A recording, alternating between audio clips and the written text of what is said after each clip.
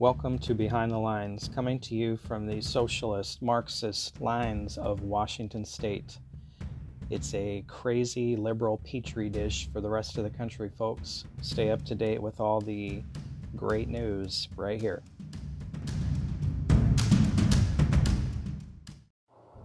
So, he didn't say this is a new lockdown, but essentially we just got put into lockdown 3 today by Governor Jay Inslee here in Washington State, and the restrictions are pretty stiff.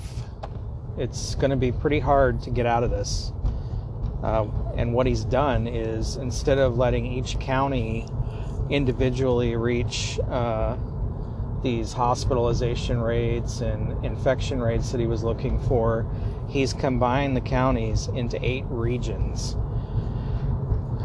And there's only 2 phases in this lockdown, for lack of a better word. And all regions will begin in phase 1. And to move into phase 2, the state's going to be looking at 4 key metrics. 10% decreasing trend in case rates, a 10% decrease in hospitalization rates, and ICU occupancy lower than 90%, and a test positivity rate of less than 10%. That's going to be tough. It's going to be real tough, and we're not going to get there anytime soon. And dine-in restrictions are not lifted until phase 2.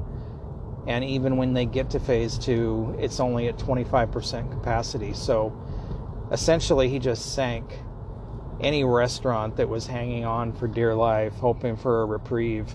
I mean, this is going to be months, especially when you've got him grouping King, Pierce, and Snohomish counties together.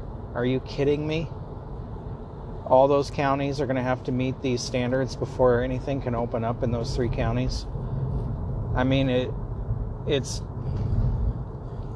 insane. He did say that phase 1 would include a small resumption of some activities statewide, including live entertainment with tight capacity restrictions and some fitness programs. Otherwise, fitness centers also open in phase 2 at 25% capacity. I mean, folks, this is nuts. Like, I don't know how these small businesses survive this. I really don't. I don't know how he comes up with these harebrained ideas and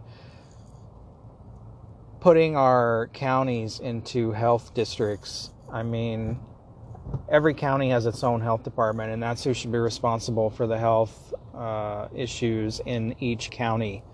You know, we elect those people. It's not right for him to take this into this sounds like something you'd hear about in China or something, you know, regions. And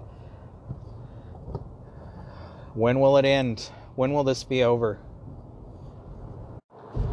And once again, he makes all these decisions without consulting lawmakers, there is a session, next week? Why couldn't this wait until the session so he could discuss with legislators and come to some kind of,